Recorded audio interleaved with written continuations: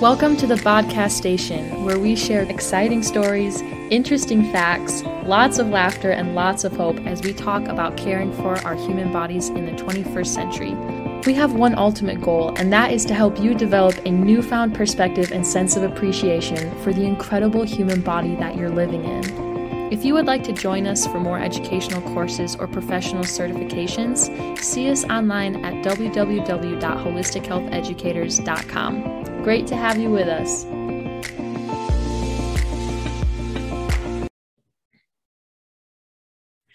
Hello, everyone, and welcome to today's podcast. We are super excited to have a guest speaker with us here, Dr. Essen. He is the course creator for a course called How to Read Your Bloodwork Better Than Your Doctor. He's a very experienced naturopathic doctor who works a lot with lab results and looking at people's endocrine system and their digestive tract and giving them a very comprehensive approach to addressing their health. So we're really excited to have him on the call today, because when we get our blood work back, there are all sorts of markers on there, and they give us the range of what's normal. And sometimes we're on the low end and sometimes we're on the high end, but we have him here to talk to us today about what are some of the top things he looks for, and why does he look for those markers? What really is an optimal range, and what's the difference between an optimal range and a laboratory range, or the lab normal? And then also, what maybe does he not pay as much attention to, because you really need more information before you draw conclusions. So that's just a quick overview of what we'll be covering today, and we can't wait to have you here, Dr. Essen. So thank you for joining us. All right, fantastic. Thank you, Amy. I do have some slides. I don't know if I can be presenter person here, but when I designed the blood work course, I came up with just some generalized statements to educate people about, well, what is blood chemistry? Oftentimes it is a mystery. Well, the doctor said this and this and this, but I didn't understand a word he said. And I walked out of the office. He said, I'm normal. I have no idea what this means. And so there's this lack of nomenclature because it's fancy medical terms and the words are a bit big. Well, then that sometimes confuses people or puts people in that position of the lesser. That they don't understand, so therefore they should just shut up and do what the doctor says. That happens way too much. And so realistically, this is kind of one of those things where it's a good idea for somebody to become knowledgeable about it. If not as a practitioner who's going to be helping other people with it, just for your own sake, just to be able to understand this is what those numbers mean. Here's what those ranges are. Here's what they're measuring when they have what is hematocrit? Well, people hear that term and they wouldn't have a clue what hematocrit was. When you find out what it is, it's actually very simple, but somebody has to explain it first. And so I've got a bunch of that. Like you said, I have my little, some would call them pet peeves and irritants about how blood tests are both developed, read, and interpreted that I would also like to share too. So I don't know how I can share, but I think it's... You're co-host now, so you should be all right. Groovy. Well, I put it on theirs, which is the right one right here. Okay, got it. So share. All right. So these are slides literally from the course, and so I'm just going to go through a couple of them here. There are advantages to blood chemistry. There's a reason why it is the gold standard test, is because it's quick, it's easy, it's cheap. You can get results in the ER within minutes for a lot of these things.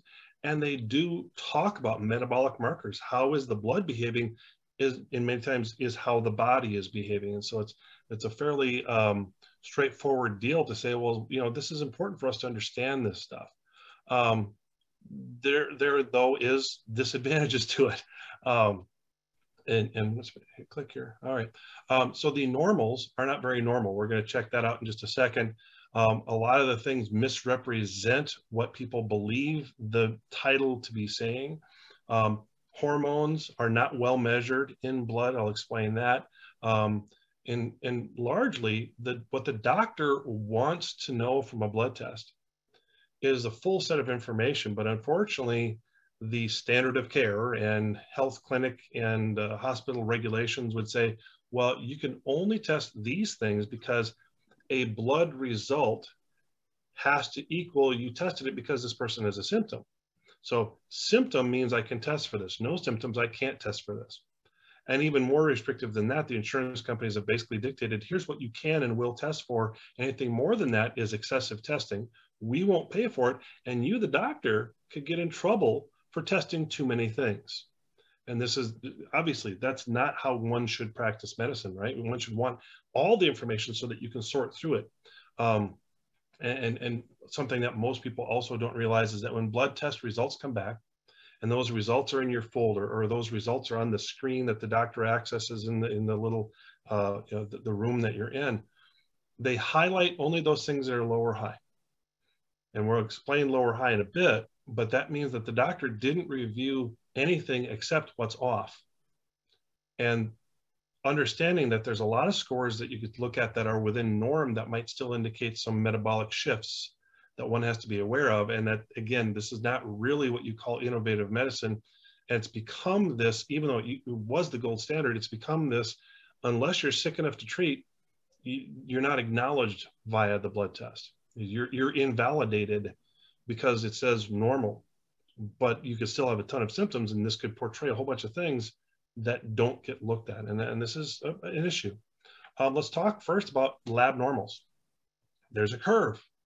Bell curve average, you remember these from high school, and there was always that really, really smart person like Amy who always got the top score, and she blew the curve because then everybody else is stuck in the middle and you get a B+ instead of an A.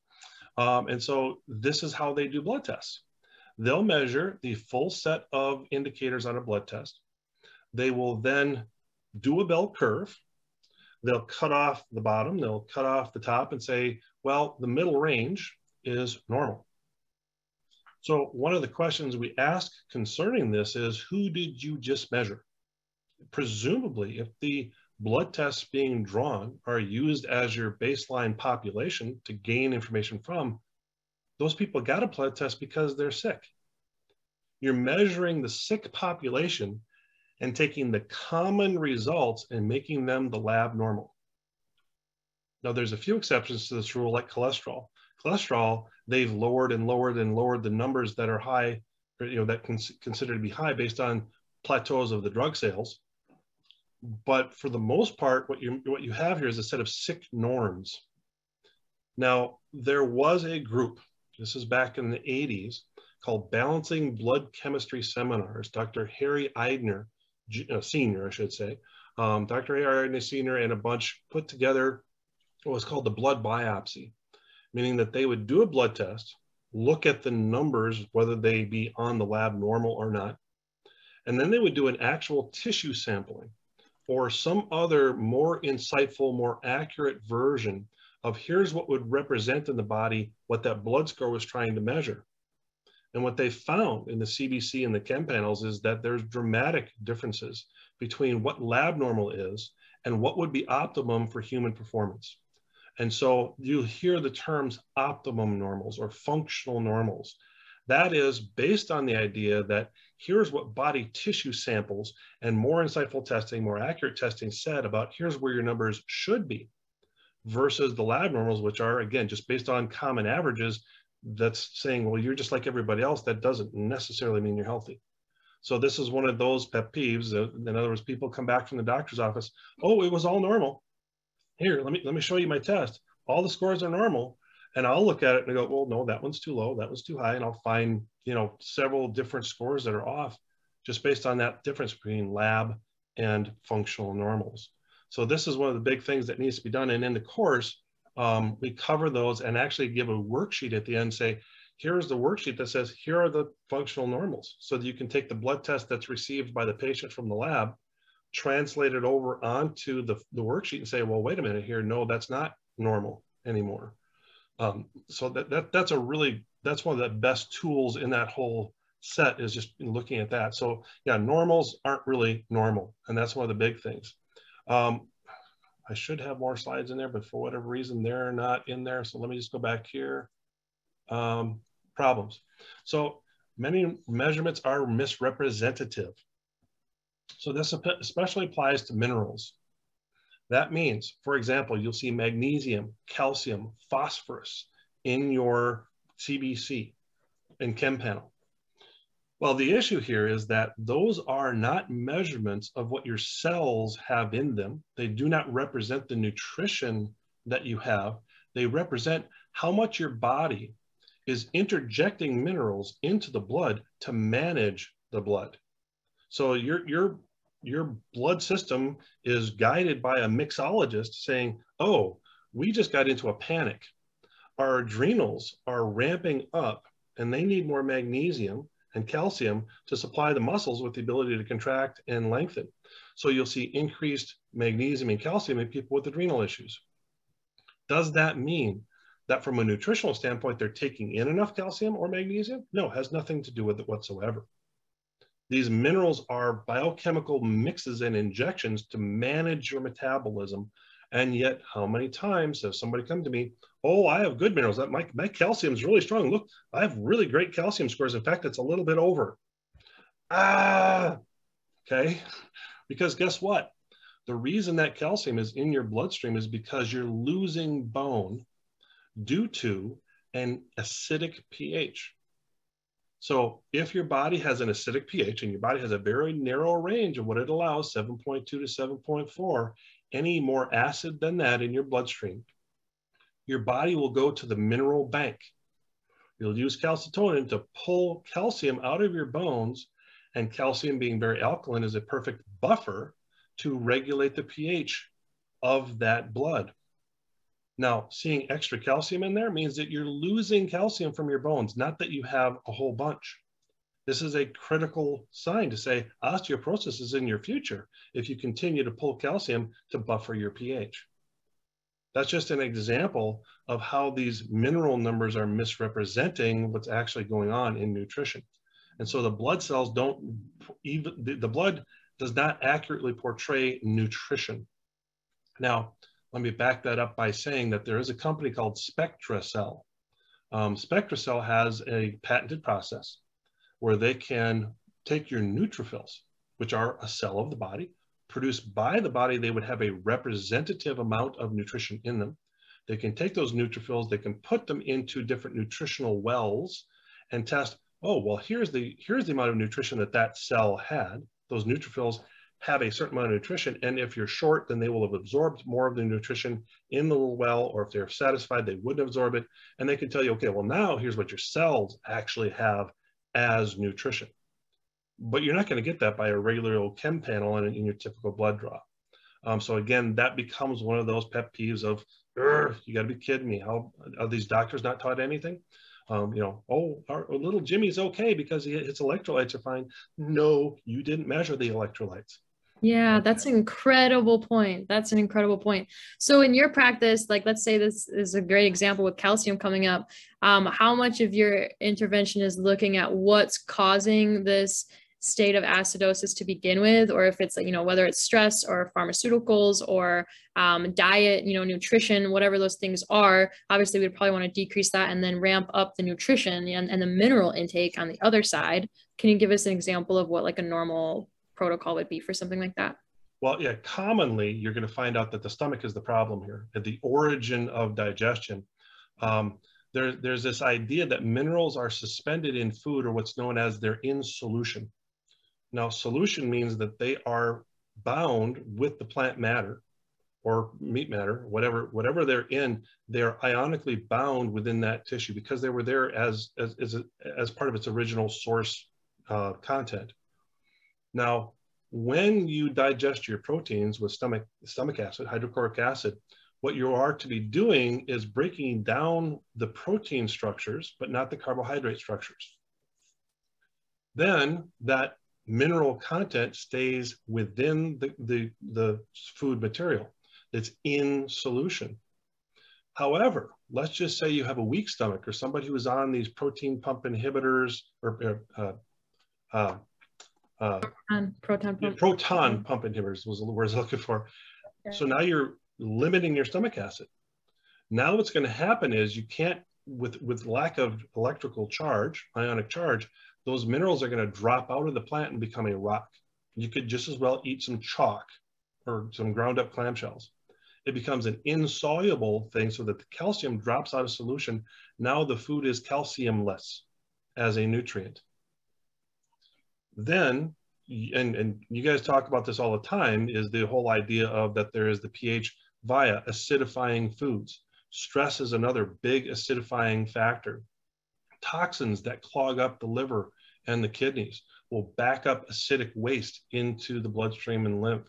Those are the reasons why. So if somebody's got a pH problem, the first place I look is the stomach. The second place I look is the gallbladder.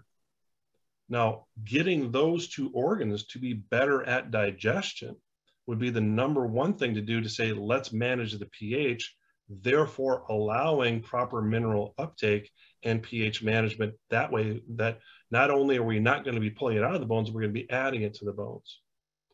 So, you know, and I literally, like, the last couple months, I've been pulling out my hair about the number of people who are on these stupid acid blockers, and they're just killing themselves doing it. Yeah. And interestingly enough, osteoporosis is a huge, like, common outcome, like long-term side effect of proton pump inhibitors, PPIs, for the stomach, just because of there's a lot of, every long-term side effect can be traced back to what's not happening at digestion that should be happening at digestion in the stomach. So yeah. So cool. So it sounds like you take a step even further back than just what you're eating, and you look at, like, hey, how can we get your stomach breaking down food the way it should, you know, creating that proper environment. So cool. You're probably not going to get enough minerals if you eat McDonald's every night. So of course you need good food, but you also have to digest it properly. And this is the misfortune of the American circumstances, that you know, we get all these people self-diagnosing themselves with indigestion and then taking these PPIs. It's literally killing them. And now a recent step by the insurance companies, they're starting to realize that the class action lawsuits are coming down the road. So now they will no longer pay for your Prilosec, Nexium, or whatever after 8 weeks. They're purposely pulling you off of them because it's in the guidelines of the prescription for those drugs that you only are on them 8 weeks. And anybody who's doing more than that is endangering themselves. And they say, well, wait a minute here. If we allow this to continue to go on, where people are taking them indefinitely, there's going to be a class action lawsuit, and we're in for billions.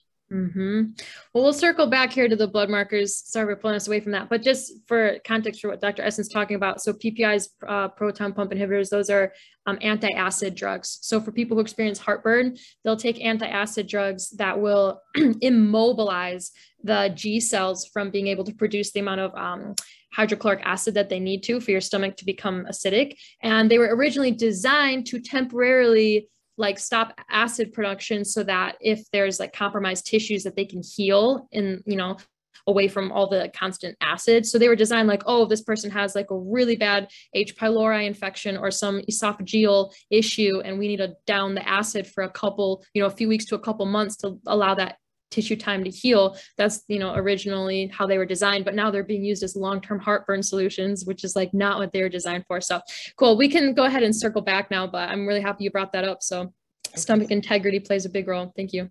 And you know, moving on to another one of the points is, and for whatever reason, they're not in my left-hand slides, they're in my other slides. I don't know how that works. Okay. But hormones are very inaccurate when measured in bloodstream. And here's the reason why, is that they take whole blood. They take those vials and they put them in a centrifuge, or this little machine that spins them around in a circle. And as they spin, the heavier part, the plasma, sinks to the bottom of the tube. And then the red blood cell portion, which has more fat in it too, is going to come to the top. Now, in that case, they've separated the blood. And they do this because then they can see the staining that occurs when they're looking for a particular thing within the blood. In other words, they take a sample of blood, they put a stain in there. Oh, if it turns purple, then it's this. Okay. So they can't have red blood to do that. So that's why they do that separation process. That also derives numbers like the hematocrit that gets, you know, that separation says, okay, well, there's this many blood cells per amount of fluid. Now, the problem there is that when you're measuring hormones, there's two different weights. The weight of the free hormones is very, very light, and so it rises to the top. So the hormones that are active and about to cause activity and reception within a cell, those hormones that are, you're going to feel the effect of them, rise to the top. Well, guess what? They throw that top part away after they do it. So all the active hormones are thrown out of that batch. The hormones that are in the clear part, the heavier part, are the globulin bound hormones that aren't active and may actually be bound for excretion. They may be used up. They may not be the kind of hormones that would activate your cells. Now, this became an issue, referring back to Harry Eidner, And that group that was looking at those, they were saying, well, wait a minute here. We can't get an accurate portrayal of hormones in the bloodstream. So how do we deal with this? Again, you go back to the blood biopsy.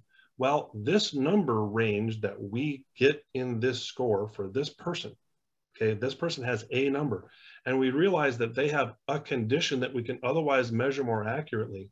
We can then start to get an idea with the compilation of a number of these blood values. Oh, well, then our numbers in a blood test, knowing that it's inaccurate, we're compensating for the inaccuracy by making new number ranges. So you can get a portrayal of what's happening in the hormonal set if you're using functional numbers by having that regular old blood test. But again, it is by its nature inaccurate. And so realistically speaking, if you wanted the full proper blood test for hormones, you'd have to have what's called a free fraction test, where they do not separate the blood. And I can tell you, you walk into any blood lab, go into any doctor for a prescription for that, they will not do it. That's only for like university studies that they're going to do things like that. So again, this idea here is that the testing is sort of one of those where it's, well, here's your range of normal, and we put a little asterisk by that saying, well, kind of, sort of normal, and don't have the ability to actually say this is what we want to do. And so from that, we really have to understand that hormonal testing via blood is a little bit dubious, and only via functional normals can we really rely on any version of an accurate result. Okay, so main takeaway from this then about hormones is there aren't really many better alternatives that are accessible to look at to assess our hormones outside of for when it comes to blood work. But if we do the blood work, just make sure we're comparing it against a functional range instead of the normal range. Is that what I'm gathering? Well, that would be the if you're going to be relying on blood tests, but there are other lab tests like salivary profiles that actually do a very good job. Also, some urinary samples do a better job at hormones. And so I have a couple of labs that I work with where people are spitting in a tube or getting this cotton swab wet with urine. That actually, because again, these are cells of the body, or there's, in the case of the urine, here's a direct excretion remedy that has those hormones that have been bound and excreted at a certain level indicate an amount in the bloodstream. So those salivary hormone panels are, this is what the body actually has in it. And because they've worked with normals from a more functional standpoint, they tend to also be highly accurate. I would rely on a salivary test more than I would a blood, but you spit in a tube, you send it in, and 2 weeks later, 3 weeks later, you have your result. Well, sometimes blood gives you the result right here, right now. Within a couple of days, you can have those results, and that means that you can act upon that faster. It's also less expensive. There's advantages and disadvantages, and you have to understand what those are to say, well, would I rather have more accurate and wait for more time, or do I need the results now and understand they may not be accurate? Yeah, or just make sure that we're comparing them to a functional range. So cool. Yeah. Makes sense. Thank you, Dr. Essen. Yeah, did that. Okay, yeah. Oh, the immune system scores. Here's how we could take a quick look at a blood test and say, I have this kind of infection or that kind of infection. And this every doctor should know because it's a really easy thing to get a hold of. So you look at your white blood cell count. This is how many white blood cells are running around your bloodstream. Now, we want to see a certain normal range, of course, because that means you don't have an infection, or at least you're in transition from one to the other. That's another tricky part. But if it's low, if your white blood cell count is low, that means they've been working so hard, so long that they've worn themselves out and they can no longer muster enough white blood cells to fight the infection. Long-term chronic infection is what a low white blood cell count would mean. Versus a high white blood cell count would mean it's just recent. It just came upon you. Your body's just pumping out those white blood cells like crazy, trying to kill off this more recent acute infection. Now that's one thing to look at. Then you compare and contrast that with the neutrophils and the lymphocytes. Neutrophils kill bacteria. Lymphocytes kill viruses. So if you were to have, say, for instance, a high white blood cell count, recent acute infection, and you had a high lymphocyte count, that would mean that you'd have a acute recent viral infection. And correspondingly, neutrophils would be low, anywhere from normal to low. Now switch that situation around. Let's just say you have a low white blood cell count, long-term chronic, been around forever infection. And the lymphocytes are on the low side and the bacteria is high. The neutrophils are high. That means you've had a long-term bacterial infection that has worn your immune system out. So it's literally look at white blood cell count, high or low, acute or chronic. We then look at neutrophils, lymphocytes. What's the relationship between those? What's the teeter-totter look like there? Meaning that there's only so many immune cells that can be divvied out by the immune system at a time. If you've got a viral infection, you're going to transfer immature immune cells and make them into lymphocytes to fight the viral infection. If you have a bacterial infection, you're going to take those immature immune cells and move them into the bacterial fighting neutrophils instead. But you can't do both at the same time. You can't have both of them high. One will be high, necessarily the other is low, because there's only so many resources to go around for that immune system. So that's the easy way to look at just three numbers and say, well, it's virus or it's bacteria. And that would change. Then how do you address that? Because you treat viruses and bacteria very differently in terms of how you'd work with different, say, essential oils or homeopathics or nutrition, herbs. Different ones are good at different things. And what's really interesting is that when you get somebody with both, they'll have both infections. Say you're testing on the AO scan, and it says, well, they have Epstein-Barr virus and coronavirus and RSV. So you have a bunch of viruses there. But then you look at their bacterial list, and it's 10 bacteria long. Well, which do you do? Now, you wouldn't, if they had a blood test, wouldn't that be nice to know which is affecting them more? The AO scan just says, here they are, 100% or zero. This exists in the body, but it doesn't give you a scale of measurement to say, here's how bad they are. So with AO scan, you could do this blood test and say, white blood cell count high or low, neutrophils high, neutrophils low. You go back to the vital scan or back to the first thing, CBC Chem panel. Does it say anything about white blood cell count? Blue, red, high, low. Does it say anything about neutrophils and lymphocytes? It can move you into a position of understanding which one is affecting the body more. The bugs are all there, but you need to understand the pathology of them. Yeah. So that's now, how about chronic infections, or sorry, not chronic infections, chronic diseases? Well, chronic is going to tend to be that low white blood cell count. You look for other things about the body being worn out and can't produce enough. Mm-hmm. And so it's all of these scores that are on the low degenerative, malnourished side, where the body has used resources for such a long time, it's dipped into the pool and there's no more left in the pool. Yeah, I was asking about like certain cancers and things like that. They'll look for immune markers. Yeah, I mean, a lot of the immune markers will be low, like some of the immunoglobulins will be low. It depends on which kind of disease they have, obviously.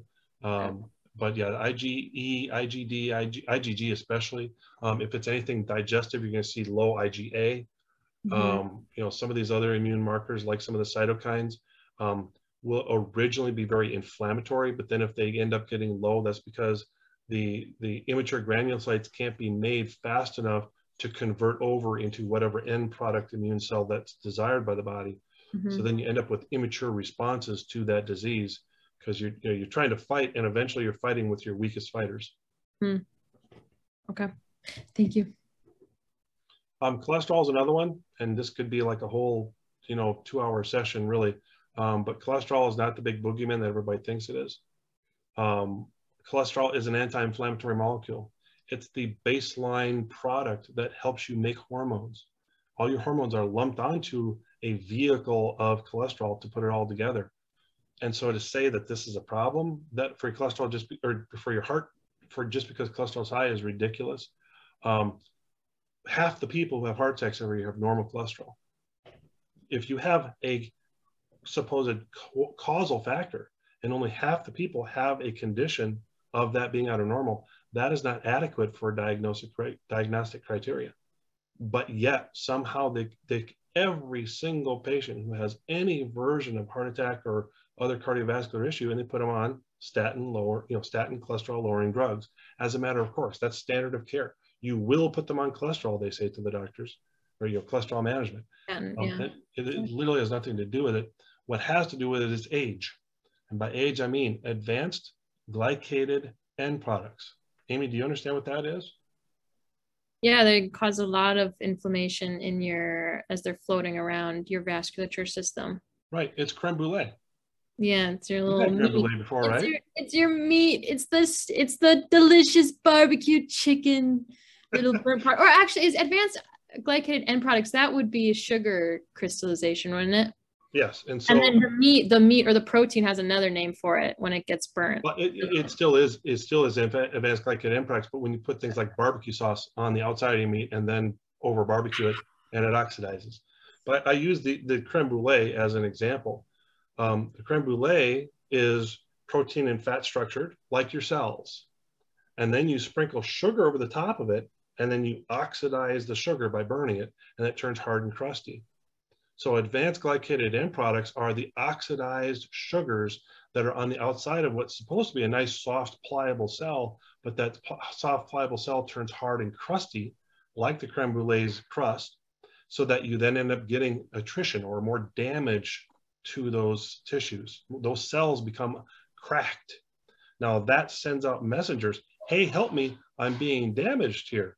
So what does the body do? It sends the number one Band-Aid that you have, cholesterol. So what happens here is that then the cholesterol covers the wound, but the wound isn't going away because the sugar keeps coming in. And then the wound keeps uncovered with more Band-Aids and more Band-Aids and more Band-Aids, and it forms a plaque. Now, the thing is here, you're blaming the Band-Aid, not the wound. And so taking cholesterol away does not have any beneficial effect. The only thing that the statins drug do, and this has had several studies done on it, they are anti-inflammatory. That's the one thing that they are good at. Now, they're anti-inflammatory, but they have a huge number of side effects. You can get anti-inflammatories that do better than the statin drugs. But again, you don't get high cholesterol by eating cholesterol. That's another one of the things that just causes me to go into a rage. They did an 11-year study using all of Karen's tax dollars that she pays in to try to figure out how cholesterol influences, cholesterol consumption influences cholesterol in your bloodstream. They found out it had no bearing whatsoever. But you know what did cause high cholesterol, especially the bad cholesterol? Well, that would be sugar. Mm-hmm. And so this whole rigmarole about, low cholesterol foods, low fat diet is just a joke. In fact, the low fat diet is a risk factor for heart disease. Yeah. So it's just a really bad idea. Can I put this in another sentence, just like recap it in my own words? Yeah. Because learning about this concept it made a lot of sense to me after you explained it. So what happens is, picture, like our vasculature system, our arteries and veins and capillaries, like they're tunnels. And then all of a sudden there starts getting this debris on the roadway that's damaging the tunnel. And all of a sudden there's like, a refrigerator falls off someone's truck and hits the side of the tunnel and some bricks fall down. So all of a sudden your body goes and sends cholesterol to that area to patch up the brick falling down on the inside of the tunnel. It's like, oh, we got to patch up these bricks. And then all of a sudden another refrigerator or another big tool set falls off this other person's truck and boom, it hits the side of the tunnel and more bricks fall down. So then your body sends cholesterol to go patch up where those bricks fell down. And all of a sudden you're getting these bigger building patches. And what's causing this, those bricks falling down are things like heavy metals, chemical toxicities, advanced glycated end products, and also insulin, chronic levels of insulin. Insulin is a great hormone that we need to get sugar into our cells. So I'm not anti-insulin, but chronic levels of insulin will also cause inflammation. And so that's what he's mentioning here. Now, all of a sudden we're eating sugar all day long. There's insulin in our bloodstream all day long. That's like making the tunnel get even smaller and smaller and smaller and smaller because it's inflammatory. So now you have all these patches of cholesterol and in a state of inflammation, and your body keeps sending cholesterol out to patch everything up. And then when the inspectors come to figure out what's going on, they're like, hey, what's all this patched up gooey stuff? That's cholesterol. That must be what's causing their heart disease.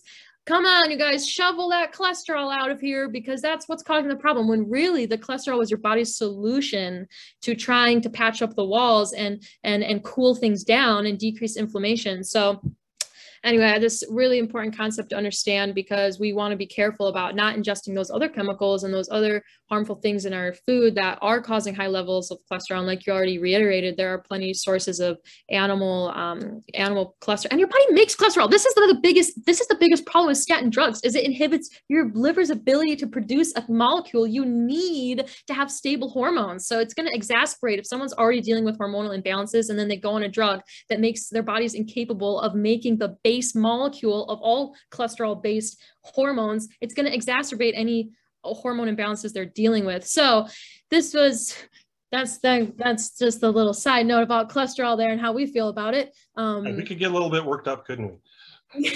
Yeah. But so when you're looking at blood markers and you see high cholesterol levels, I mean, this is part of the lipid panel, I'm assuming. Yeah. What do you care about then when it comes to the lipid panel? The first question I ask when somebody has these cholesterol numbers is, where's the source of inflammation? If they have this high cholesterol, the body is responding to something. What is it responding to? The cholesterol is a guide to say, here's our problem. Now, one of the other situations that occurs is, let's just say you have a blood sugar management problem, hypoglycemia, insulin resistance. You're automatically going to have higher cholesterol. Women, as they phase into menopause, are going to have higher cholesterol almost automatically. Why? Because they're used to their hormone levels being way up here. Now, on a monthly basis, they're going up and down, whatever, but their cholesterol levels here, and the body says, I have to make cholesterol as a baseline molecule to put the estrogen and progesterone onto. You don't just make progesterone and estrogen right out of your ovaries. They have to be combined with cholesterol in the liver to be released as the finalized hormone.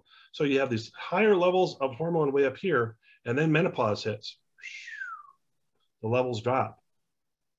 Well, the body doesn't quite recognize that. In fact, the pituitary gland for 8 years doesn't necessarily recognize that menopause happened. It's going to still send out hormones. It's still assuming you're going to have a cycle. So what does it do? Oh, we don't have enough hormones. We can't perceive enough estrogen or progesterone in the system. Well, maybe if we make more cholesterol, there'll be more hormones. So as women phase into menopause, up goes their cholesterol. And of course, then they shove them on a statin drug to make the cholesterol go back down. Does nothing for them and makes their hormone life misery. There's also then the idea of the thyroid hormone. Thyroid hormone also produced in the the thyroid has to go to the liver to be conjugated, and the conjugated T3 gets lumped onto that molecule of cholesterol. So if somebody's hypothyroid, their cholesterol numbers will automatically go up. So this is just another one of those things that you ask the question why when you see cholesterol. You don't respond by saying, well, let's lower that cholesterol. So that's the ridiculous model here. But understand that the statin drugs were a failed heart drug. It was about to be taken off the market. They said the only thing that we saw in the clinical studies that this did was lower cholesterol levels. It didn't prevent heart attacks, didn't prevent strokes, wasn't good for the blood system, horrible for the liver. But what did it do? Oh, it lowered cholesterol. Oh, you know what? Those plaques are made of cholesterol. Hey, here's our new cash cow. And that's literally how that went. And that's, just again, ridiculous and stupid. I can't tell people what to do with their prescriptions, but if somebody said for me to go on a cholesterol lowering drug, I said, are you kidding? I'd drop it like a hot rock. And I will mention, Dr. Essen and I are not anti-pharmaceutical drugs overarching.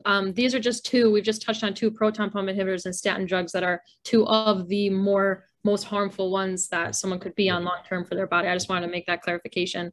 Yeah, by far more dubious. And as time goes on, the science and the studies would back us up in that.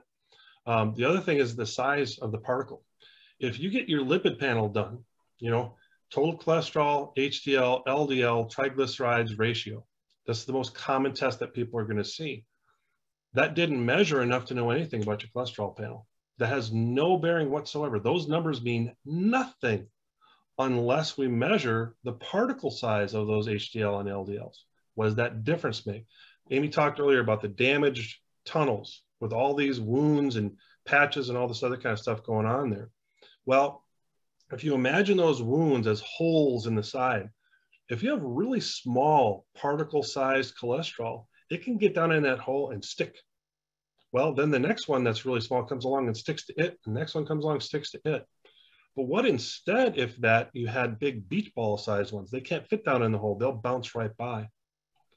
In that model, you have small particle size, large particle size of both LDL and HDL. The potential risk factor for heart disease and cardiovascular disease is in the particle size, not the total number, not the simplistic measurement of just HDL and LDL. You could have a very high HDL, which the medical model would view as very beneficial, but if they're all really, really small, that's a danger to you.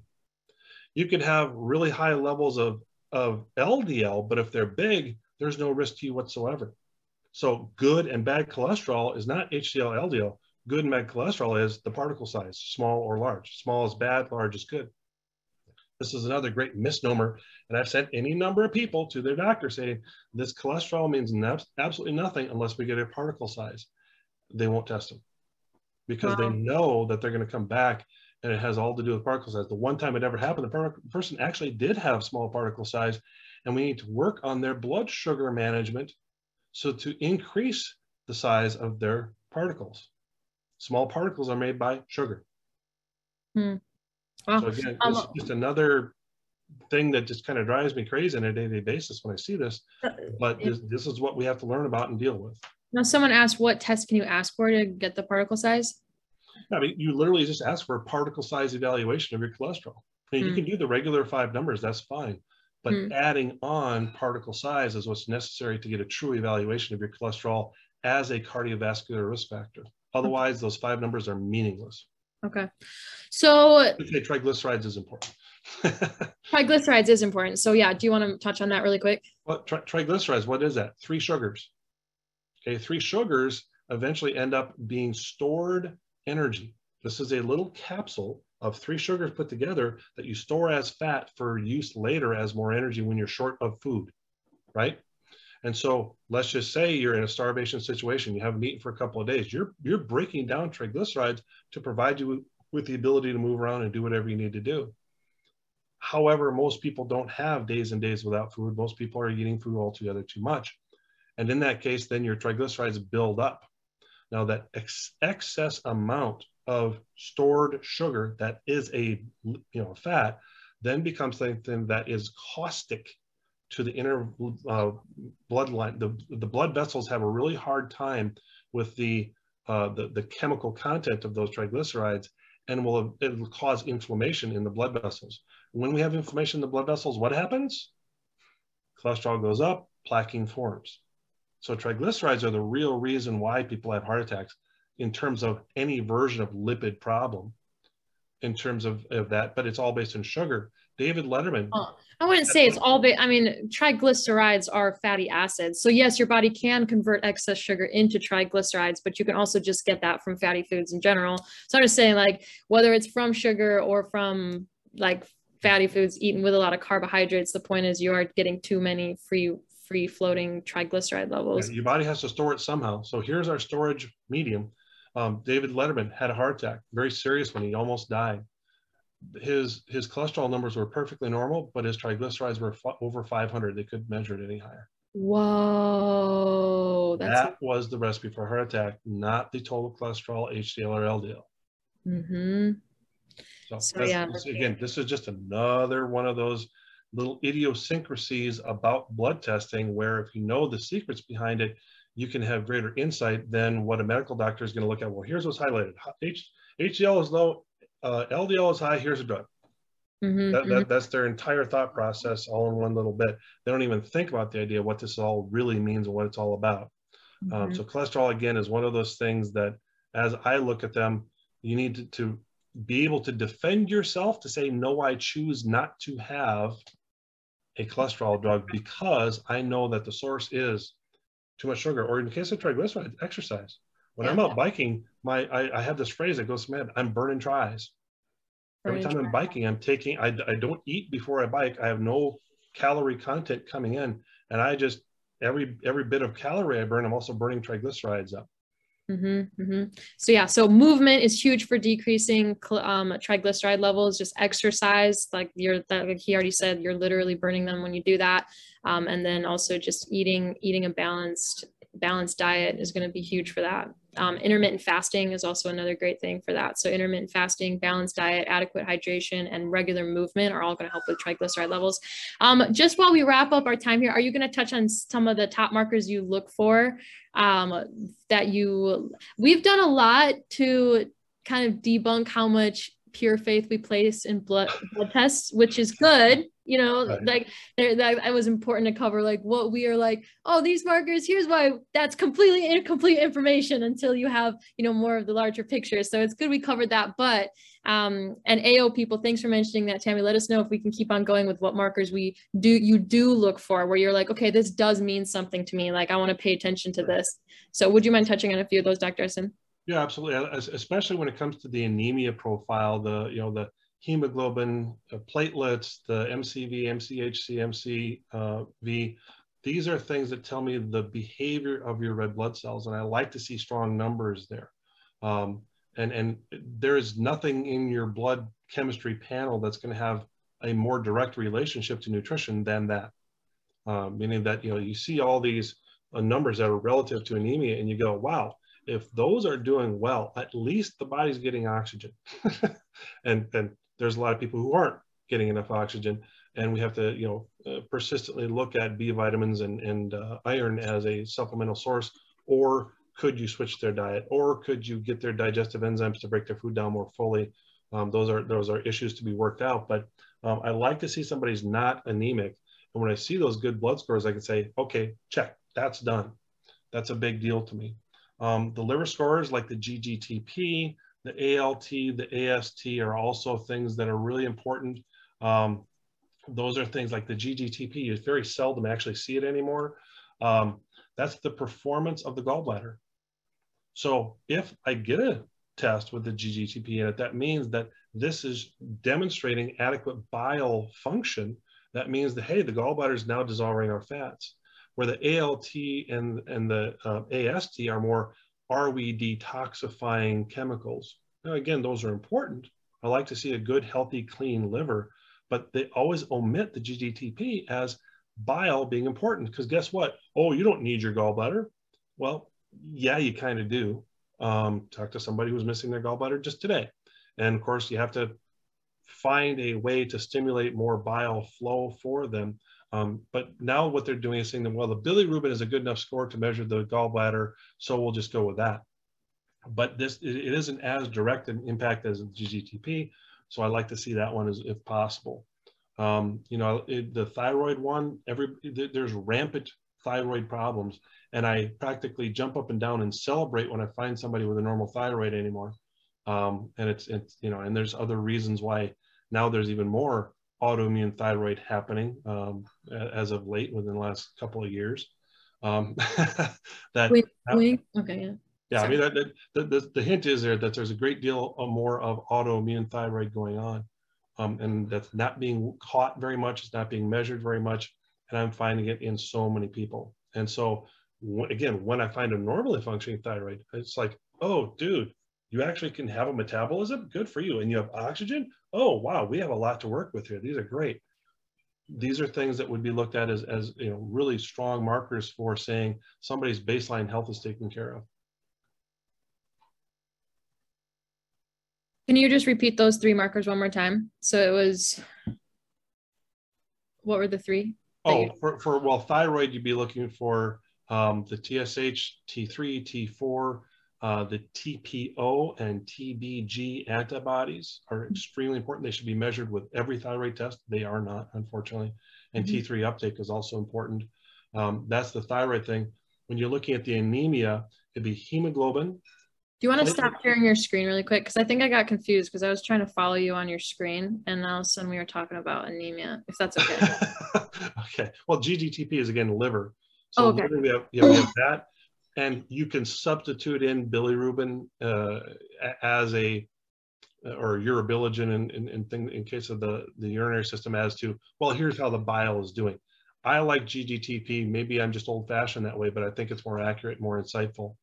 The ALT and AST, the transferase enzymes, are about how well your liver is capable of detoxification. If they're low, you can't detoxify well enough. If they're high, you're trying to detox something, you can't get it done, and they're really accelerated. So some version of chemical exposure or something like that is taken over, or potentially hepatitis. But then again, the anemia scores are super important. There's hemoglobin, platelets, MCV, MCH, MCHC.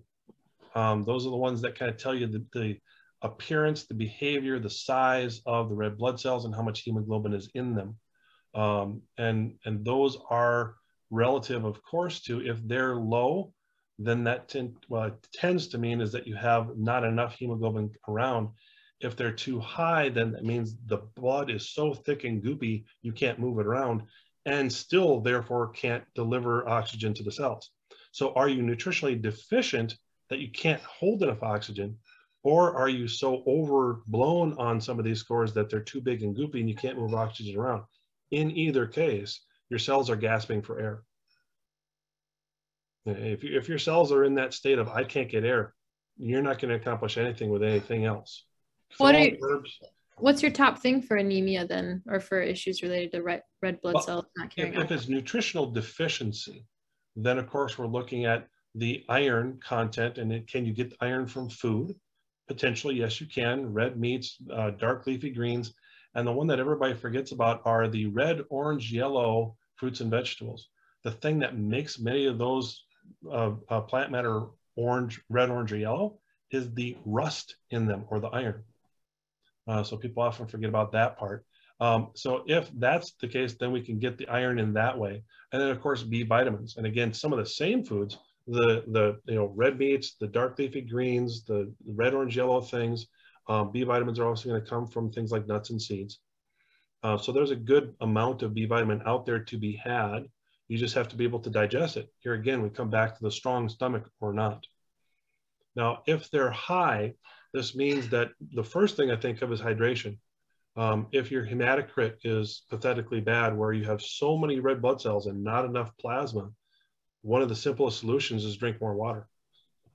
And oftentimes that'll do it. Sometimes too, more essential fatty acids will help to retain more water to keep in the blood, as opposed to the water just passing through.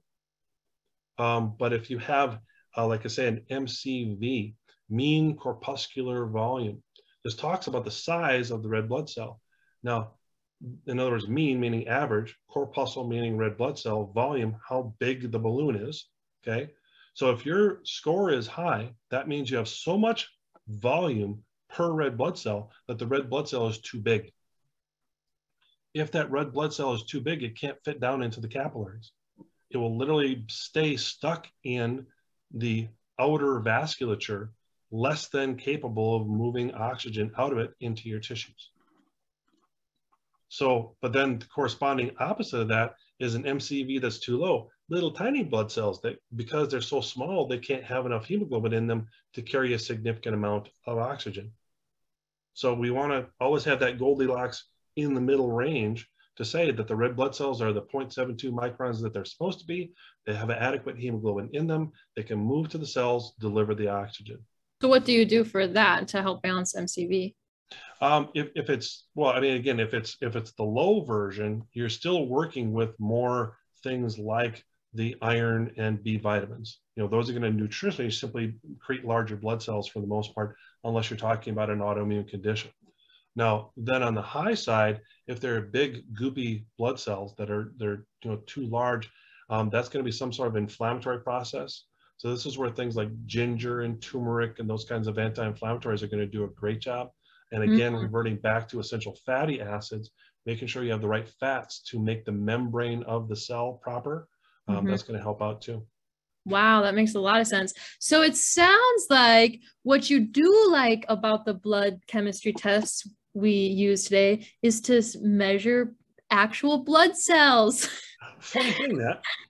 I'm like, you're going over all these blood cell like calculations. I'm like, are you using a blood chemistry test to evaluate blood cells, Dr. Essen? Because that would make and so I would much love sense. the situation of I had somebody's test in front of me, and then I could take their blood and put it on a slide and look at the microscope and say, well, look, yeah, here's the correlation.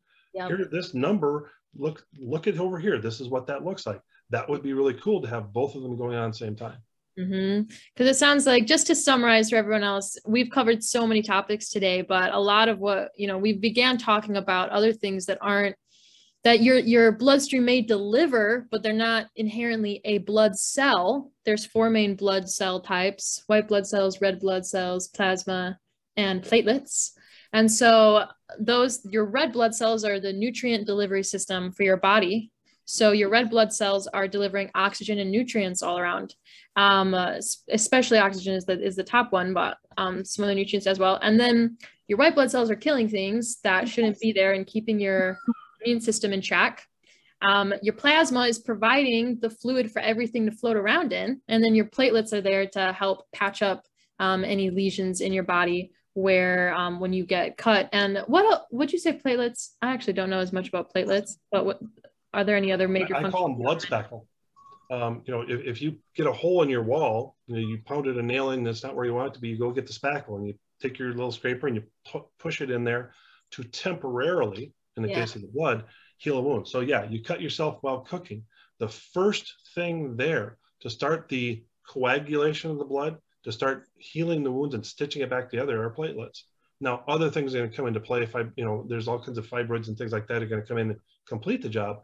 But you need to, in an emergency scenario, rush platelets to the area of damage. So those are like the 4 main blood cell types, or 4 main things that make up your blood, I should say. And then all these other things are floating around. You have your hormones floating around in your bloodstream, you have your minerals floating around in your bloodstream, and you have food particles floating around in your bloodstream, and you have invaders, pathogens, bacteria, viruses that come into cells floating around, and then along with chemicals, that we may eat, and other toxins and toxicants. So you have what's supposed to be in your blood, and then, nutrients, minerals, and hormones, and then things that aren't supposed to be in your blood. So what we've just been talking about this whole time is sometimes we can't always rely on a blood chemistry test to get a truly accurate assessment of those minerals and of those hormones, and even of the nutrients. But sometimes it can be really helpful to just look at the blood cells themselves. Even when it comes to measuring blood glucose levels, the A1C measurement is much more reliable to get a long-term image of blood glucose levels than just like your blood glucose snapshot in the moment. And that's a measurement related to your red blood cells. So Amy, do you know what you're measuring when you measure A1C? Yeah. Can I, how much sugar? I'm going to say it. So you said it earlier. Yeah, how much sugar gets stuck to your red blood cells. Yeah, and so advanced glycated end products. That's what you're measuring. Now, here's the thing. What if somebody's blood sugar management is actually really good and they take in very little carbohydrate and they still have a high A1C? What would be the reason why? Advanced glycated end products are sugars that are oxidized by free radicals. So you could look at somebody's A1C score and say, well, wait a minute here. Maybe they have a high free radical level. Yeah, we assume they have diabetes, but what if their blood sugar is perfectly managed? So they're eating the right amount of sugar, but it's getting oxidized in their bloodstream due to the free radicals that are also in their diet or their life? Metal or chemical toxins or something like this. What? I didn't realize that reaction could happen in your bloodstream. That would make sense, because sometimes I had a client recently who had a pre-diabetic A1C measurement, just barely in the pre-diabetic range. She's like, that's so bizarre. I really don't eat any sugar or like a high carb diet at all. So that would be a good time to talk about free radical intake, because she might be eating a normal amount of carbs, but if there's a lot of free radical damage causing oxidative stress in her bloodstream, it could be producing advanced glycated end products that are then sticking to her red blood cells that are causing a higher A1C score. Is that correct? That's correct, yeah. Whoa, okay, please throw it in the chat if you've had your mind blown at any point today. But that was a really cool concept for me to learn about, because she was so baffled. She's like, how could I be in the pre-diabetic range? I'm so careful with my carbohydrates. So that was awesome. Okay, well, that was awesome. Are there any other main things you'd like to talk about before we wrap up the recording of this, and then we'll go into Q&A? I'd say let's go to Q&A. That's the funnest part. Okay, awesome. Well, thank you so much, Dr. Essen, for recapping this and for ending off with the markers you do look at. So that is empowering to understand, and we can't wait to keep learning from you. So thank you very much. You bet. Hey, thank you for joining us. I hope you had as much fun as we did. If you would ever like to connect with us in person or live online for webinars, course certifications, events, conferences, parties, go ahead and check out our upcoming event schedule at www.holistichealtheducators.com. We would love to connect with you. We also host weekly live question and answer sessions. Until then, have a spectacular day.